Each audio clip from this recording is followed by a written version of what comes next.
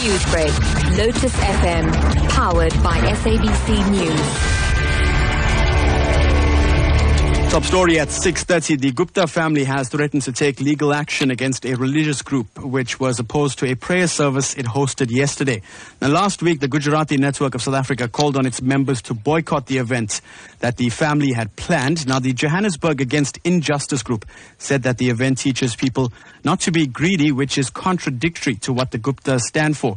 Now, the event is scheduled to take place in 8 days. Spokesperson for the Johannesburg Injustice group, Peggy Pillay, now joins us on the line to discuss this. Mrs. Pillay, good morning and welcome.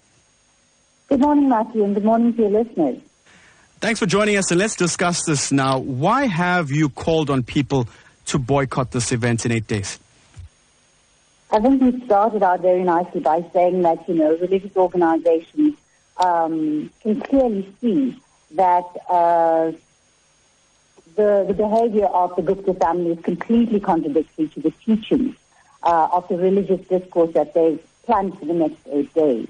And that is the primary reason is that we are asking people to think about this, to not attend the function in protest against this kind of hypocrisy.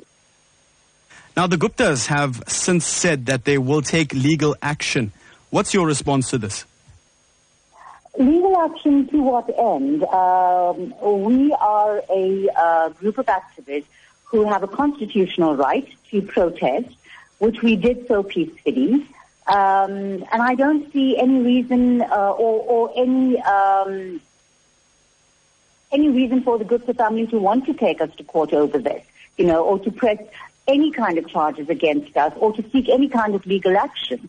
In fact, after the episode of yesterday, or the day before, I would imagine that the only organizations that have any recourse to the court are going to be organizations like the Gujarati Network and Johannesburg Against Injustice for the kind of violence that was perpetrated against us. Now, you mentioned peaceful protests and also understand that some of your members were attacked during the boycott, but you did continue to protest. Can you tell us about that? Well, yes, as we indicated, we had made a decision to peacefully and silently protest at the event that was happening.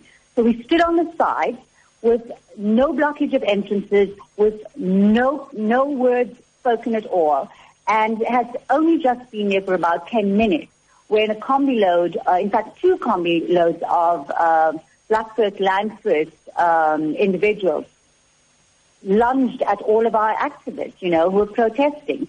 They manhandled women. They pulled out posters. They ripped up the placards that were being held.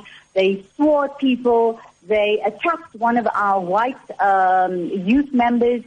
They tried to grab hold of his camera. They insulted him in the most derogatory, racist kind of way. They hurled accusations at all of us who were standing there. I'm not sure where these people get their information from, but I can guarantee you this, that despite all of the violence, we will continue to do what we're doing, and we'll continue to stand up for what we believe in.